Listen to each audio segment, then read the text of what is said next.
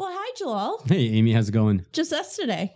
It is just us. What happened to Sean? Remind me. He's probably looking for that ugly brown sweater. Oh, God. Yes, that's why he couldn't make it in, everyone. He couldn't find it, I think. It's kind of nice. I can make fun of him, and he's not here to pick on me. For one episode, I'm not being made fun of. I don't know why. He's so mean. Well, we've got a really good session today. As What's you it know, about? Joel, we work with a lot of business owners, and a lot of them, especially right now with the credit issues that are going on, supply chain, they're having a lot of different conversations around their business. Yeah. And today, specifically, we've got the opportunity to speak with Jonathan Kahn, who's the director of the National Client Group of Corporate and Investment Banking, joining us. Nice. And he's going to help us talk around working capital and how do we optimize that in your businesses right now. Sounds awesome. Cash flow is really important, especially nowadays. As you mentioned, credit contraction. So we're pleased to have actually Jonathan to speak about that. Looking forward to it. Coming up next, everyone.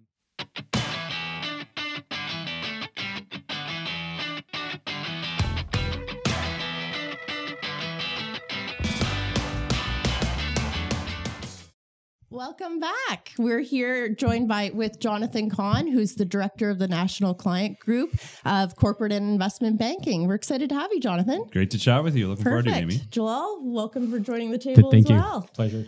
So we're going to have an interesting discussion today. We're talking about the current market environment, especially around businesses. When we're in this type of credit cycle, what kind of things are they impacting? And I know you're seeing this, you're on the forefront. So first off, maybe tell us a little bit about what you're doing with businesses right now. Absolutely. So in my role is to represent the bank and make sure I connect with owners, CEOs, CFOs of mostly private companies, in some cases public companies, and learn about what's driving them, what's important for them. Typically, we get involved in transactions when they're doing acquisitions or divestitures, or if they're looking to go ahead and expand and grow the business. So our role is to make sure we understand what they're doing, understand where they want to go, and then for me, connect internally and make sure I bring in the right partners to support them. So whether that's our M&A team to support them in terms of an acquisition, that could be bringing in our cash management folks to make sure we can provide the right treasury direction, or bringing in our derivatives desk and making sure we can give them support in managing some risks. That's one thing I've actually learned being here is it's a really different environment. It's not that the individual, the business owner, has to go to each department. You're kind of that quarterback that they come to, and you triage which group to pull into the meetings to make it a lot more efficient. 100%. My role is to make sure I understand my clients' businesses as well as they do and be the one point of contact for the bank so that they know exactly where to go. And then it's my role to make sure that I find the right people so that they can just focus on running their business and growing their business. Which, as a business owner, that would be music to my ears, which is I only have to tell my story one time to you. Dealing with one person. You understand it. Yeah. You bring in the people instead of me chasing people, because as a business owner, particularly in the environment we are, like employment issues, supply chain issues, the credit issues we're going through, I've got enough on my plate. So I could really use a resource to help, right? That's for me to worry about. If I'm a business owner, what level should I be at before I engage someone like yourself? Well, in our particular group, we're our national client group. So we typically cover clients that have earnings between $5 million on the bottom end and 100 plus on the top end. So it's quite a wide range. Right. But the reason for that is to make sure that we can support clients through a long cycle of growth. And oftentimes with financial institutions, you can have relationship managers in my role that change over and over again. And again, thinking about what's important for the client, they don't want to be dealing with a bank where they have to substitute and change over relationships. So in our group, we can cover that. Now, that being said, if there are clients that are larger or smaller than that, we work very, very closely with our teammates in commercial banking and corporate investment banking and make sure we can hand them off appropriately when the time is right. That makes sense. So what are the challenges you're seeing current day? There's a lot of them, but what are kind of the top things that you're seeing in the market right now? Yeah, and this is not going to be any new news for anyone. Is number one is inflationary pressures. And so there are businesses that will be seeing exposures to one or a couple of specific inputs that are driving inflation. In some cases, they can push that price through to their customers, but not in all cases. So that'd say be one big issue. Related to that is interest rates. Of course, anytime that rates are going up, in my space, in the lending space, it's going to have an impact on what clients can do, whether that be private equity or companies looking to buy new customers. Of course, they're looking to layer on debt as part of their transaction. So that plays into their overall cost of capital. And then existing businesses, if they have existing debt, that interest carry is going to be quite substantial. And then the third, I would say, and again, this is not anything new, but it's supply chain issues and dealing with both delays with getting goods into their warehouses and costs associated with that. So I'd say those are the three big themes. But again, these are common things I think for the last couple of years most businesses have been dealing with. Right.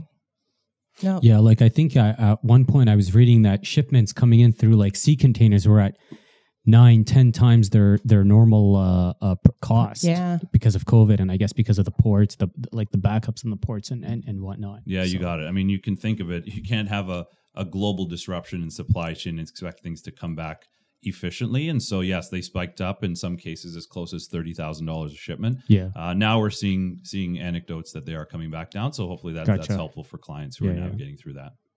So I had a question now. I know you mentioned that you work with cash flow as well. Just a brief summary about in terms of cash flow, just some high level. What do you mean by cash flow in terms of businesses between 5 and 10 or $100 million and whatnot? Like where do you or your team come into that? Yeah, so if we think about cash flow lending, we're looking at clients that have good ongoing sustainable operations. They've been operating for some time. And we look at the business on the merits of that cash that they're generating. Right. And so contrary or an opposite might be asset-based lending. We do some structures that are focused on asset-based, but for the most part, clients that get into that spectrum, we're looking at them on a cash flow basis. And for us, we're looking to make sure, obviously, that they generate good cash generations, they can sustain the business and hopefully grow it and continue to expand it.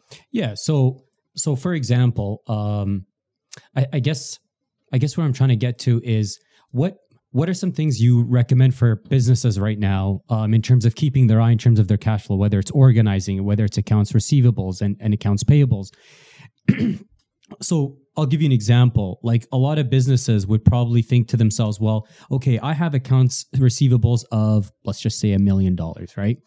But these customers or clients haven't paid me yet my reporting period, for example, for taxes or whatnot, comes due. So I have to pay the taxes, yet I haven't been paid that that revenue by the clients, right? So what are some I'd say advice, or what are some things that clients should watch out for, business clients should watch out for in terms of them organizing their cash flow properly, so that way they're not, when bills come due, they actually have the money to actually pay, or even suppliers, right? Some suppliers want you to pay within 30 days, yet your clients sometimes, have a 60 to 90 day grace period. So how do you balance that? It almost sounds like it's kind of like a finesse, right? But it is. And you're raising a topic that we call working capital optimization, and not to get too technical, but working capital is effectively the lifeblood of a company in terms of its cash within a year. So you can think of your current assets minus your current liabilities. So anything that is either coming in within a year or that has to go out within a year, and exactly all the things you're talking about. The big ones are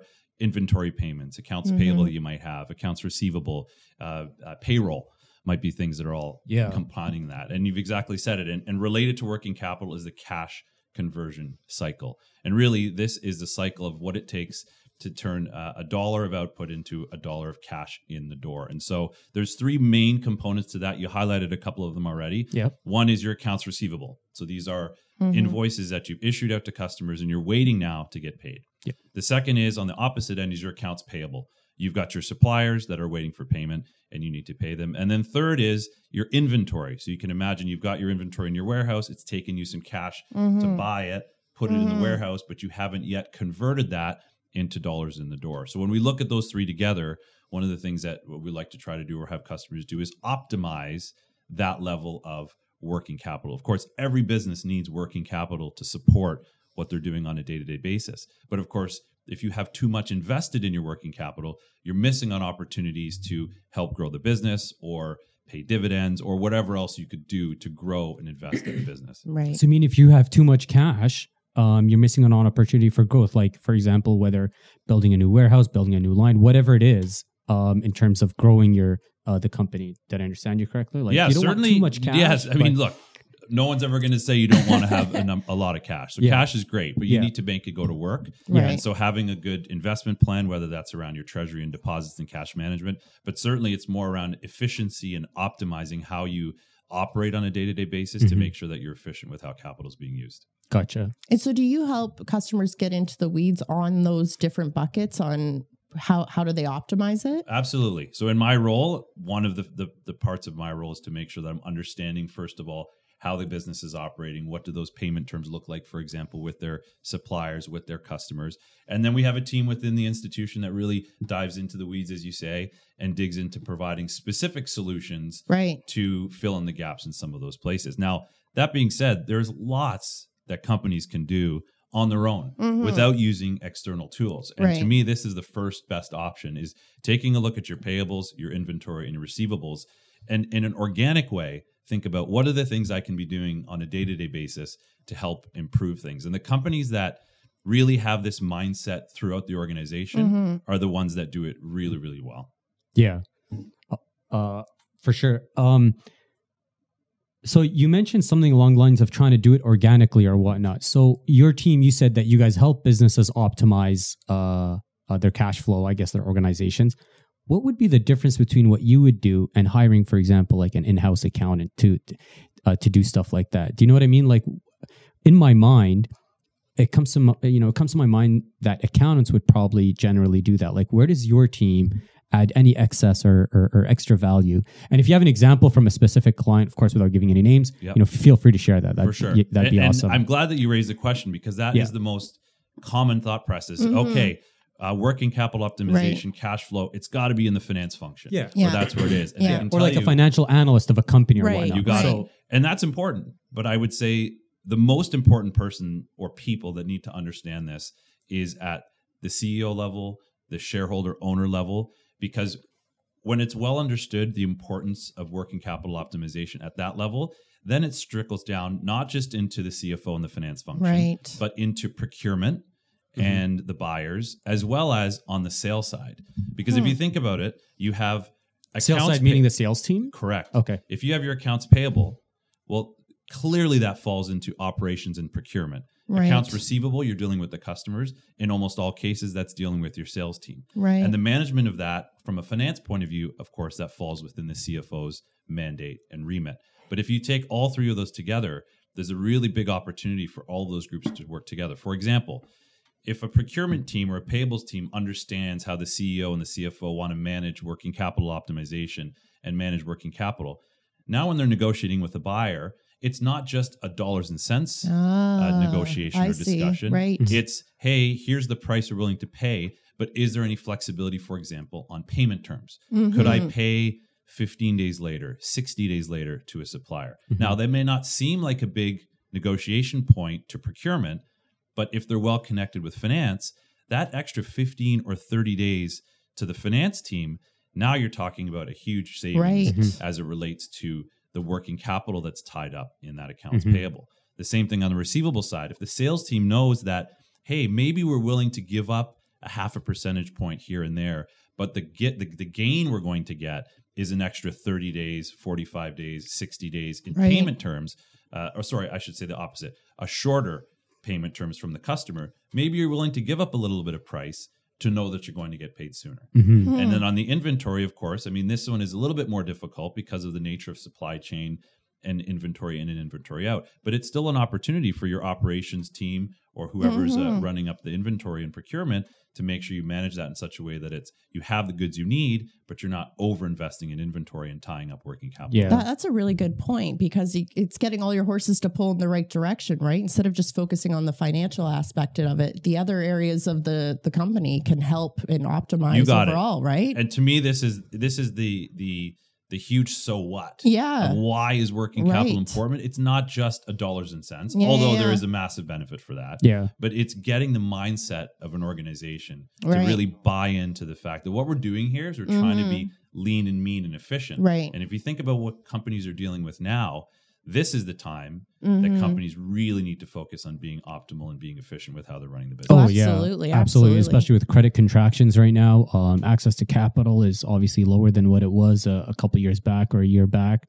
For sure, cash flow. Well, I think the other benefit too is you in your position, you get to see what other businesses are doing, right? So you offer a pretty good perspective of who's doing it really well, maybe some options. So I think kind of picking your brain on how do other businesses do it and other ways to optimize. I think that was a real light bulb moment there. 100%. That's huge. You know, we see in our portfolio within our group, we're diversified. So we see a lot of different types of businesses.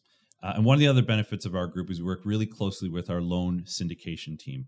And they've got a view not just into our portfolio, but the loan market. And so we can take what they do, what they see, and bring that to our clients. And around working capital optimization, look, it's a common thought that these sorts of tools and solutions are typically for middle market or smaller clients. But I can tell you, some or many of the world's Fortune 100 companies use these sorts of tools to manage their efficiency. Now, it's not because they need to generate additional cash, although that's helpful. These are the largest companies in the world that have access to billions of dollars in liquidity. But why do they do it?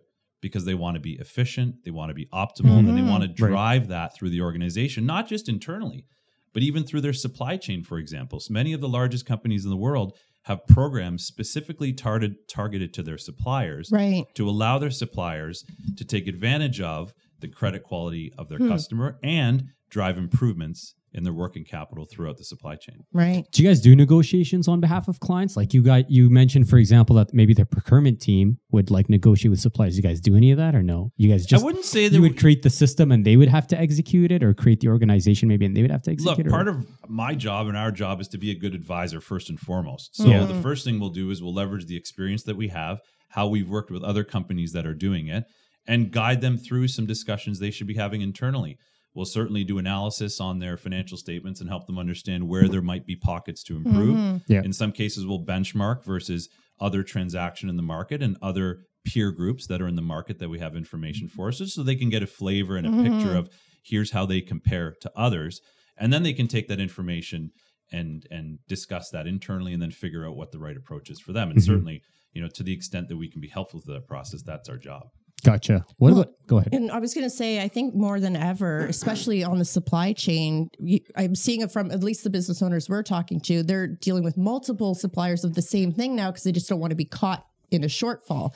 So how do you manage that? So to your point, by having this oversight and how to really optimize it is going to be key. You got it. So first and foremost, if you can do that internally and you can navigate that with the relationships you might have with your suppliers, the relationships you might have with your customers, that's the first best option. Right. That being said, there are lots of tools in the toolbox that can be provided and layered in to the approach to be able to support those discussions. And in some cases, if you hit a roadblock or not able to get somewhere with a supplier, well, then you can layer in a tool and use that tool the way that it's intended to be used to support whatever it is that you need to do around working capital. And working with multiple companies or multiple clients or even across sectors, you guys would have knowledge of certain, suppose one client, for example, is having issues with a plastic manufacturer. You'd probably know another plastic manufacturer that would help them. Like, I guess that can be leveraged by you and your team, right? Yeah, absolutely. I mean, that's the goal of what we try to do is we take all of the learnings that we have from other clients and from the market and our own experience at other institutions and bring that to clients. I mean, look, as an advisor, that we're expected to do that and we need to deliver that way. What about loss prevention?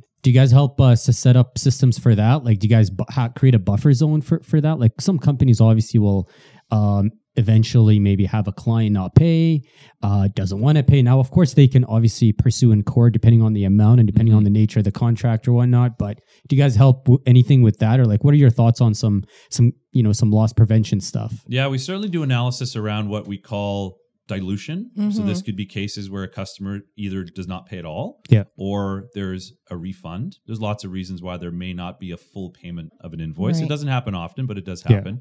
So we'll do that analysis. We'll understand the level of dilution that a particular company has. We'll benchmark it to other companies in that sector. I can give you an example. For example, in food retail, the level of dilution tends to be a little bit higher, but you can imagine that would be the case when you're dealing with food products or things that can get broken in shipment versus products that might be more shelf stable or have a longer life on shelf.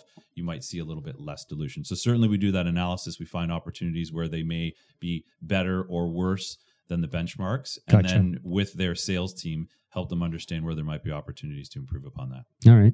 Amy, do you have any? I have one more question. If you have, go ahead, shoot. Okay. My last question is: at what point do you think a company or a business owner should approach you guys? Whether and tell me in terms of either EBITDA or revenue or gross margin, whatever it is. When do you think is an optimal time, in your opinion, for a business owner to approach a team like yours? Okay. This is a biased answer, but like, right away. Right now. Of course, right now, definitely.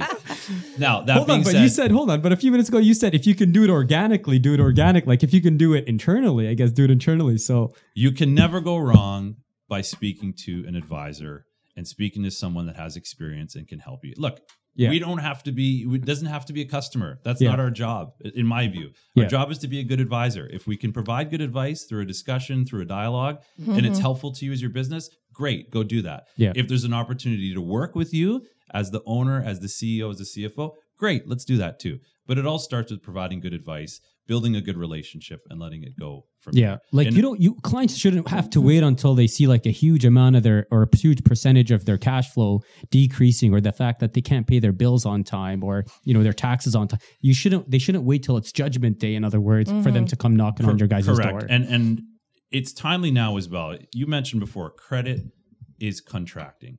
Companies may not be able to have the same access to capital as they did a year ago. I'll tell you a great line that I heard from a client a couple of weeks ago, and I'm surprised I hadn't heard it sooner. Shoot. He said, have one God, but two bankers. I like that. And the reason for that I like that. And the reason for that is, look, you can never go wrong by having another discussion with another lender, with another bank. You're going to learn something. You'll create some competitive tension with your existing lender. Not every bank can be all things to all people. clients. Yeah, so you want to leverage the best of both worlds and the best quality. So back to your question, today is the day to reach out. If it happens to be a client, that's right. That's in our segment of client. Fantastic. But if not, again, we're here to channel to the right teammate. And if that happens to be a teammate in our commercial bank, wonderful. If it happens to be a teammate in our capital markets group, wonderful. But our goal is to service our clients, bring good advice, and then find the right partner to work with. For sure. Yeah. It does grow harder and harder as the company obviously progresses, as the company grows, the revenue grows, all that stuff definitely gets more difficult. Well, to your point, just finding those little parts to optimize can make a massive difference at the end of the day, right? Absolutely. So why not? You got it.